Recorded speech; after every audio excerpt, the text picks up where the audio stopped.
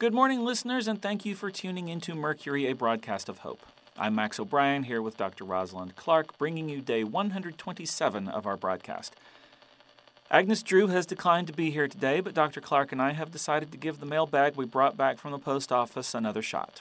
Hopefully Agnes will be here next time. We've done a little screening of the letters to make sure we're not going to read something too personal on the air. She's being too sensitive about this. I think it's something important we can do. There is a chance, however small, that whoever this letter was meant for will hear us read it, and that could mean everything to this person. Clearly, I agree with you, or I wouldn't be in the studio with you right now. Let's get into it. This letter is addressed to a Josh Carter at an Army boot camp. It looks like from a friend named Dawson. Dear Josh, it feels super weird to be writing this out so formally instead of just texting you, but hey, I said I'd write after you left, and I'm not going to let you down. It feels like when we had to practice letter writing in Ms. Turner's class in the 4th grade, only this time I'm not writing to Rihanna to ask her to the end-of-the-year dance. Hopefully this correspondence goes a little better than that one did. Things are good here. I like college. It's so cool to be out of my parents' house for once. The only con is that last week I did my own laundry for the first time, and now my undershirts are pink. Do you have to do your own laundry down at boot camp, or do you get to send it off for service like you're in a hotel? Maybe you guys wash it on rocks in the river to toughen you up. Let me know. And if you have any tips on how to get the pink out, pass them along, please. My mom just keeps laughing at me. Carly misses you a lot. I know she's been writing you tons. It's all mushy, lovey-dovey stuff, too. We were at a party last week, and she just kept asking if you had written to me yet and if you'd mentioned her. You guys are tough trying to make this long-distance thing work. I hope you do, bro.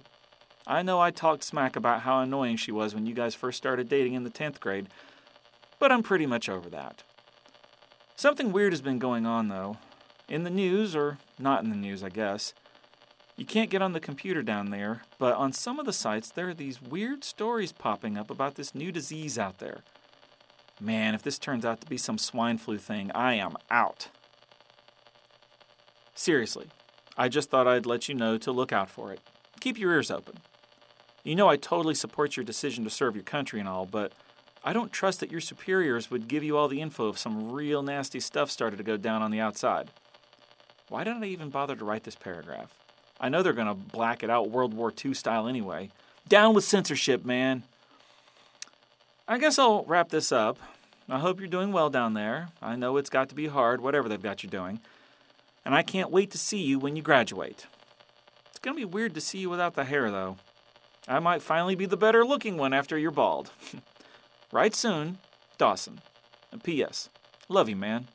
I miss you. Dawson, looking at the envelope, it seems like you were the local one, a student at the college here.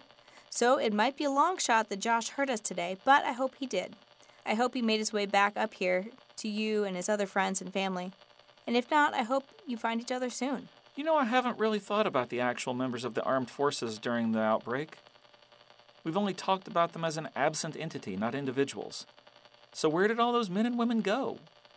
Are they still functioning as an organization, and we just haven't had any contact yet? Or did everything kind of disband?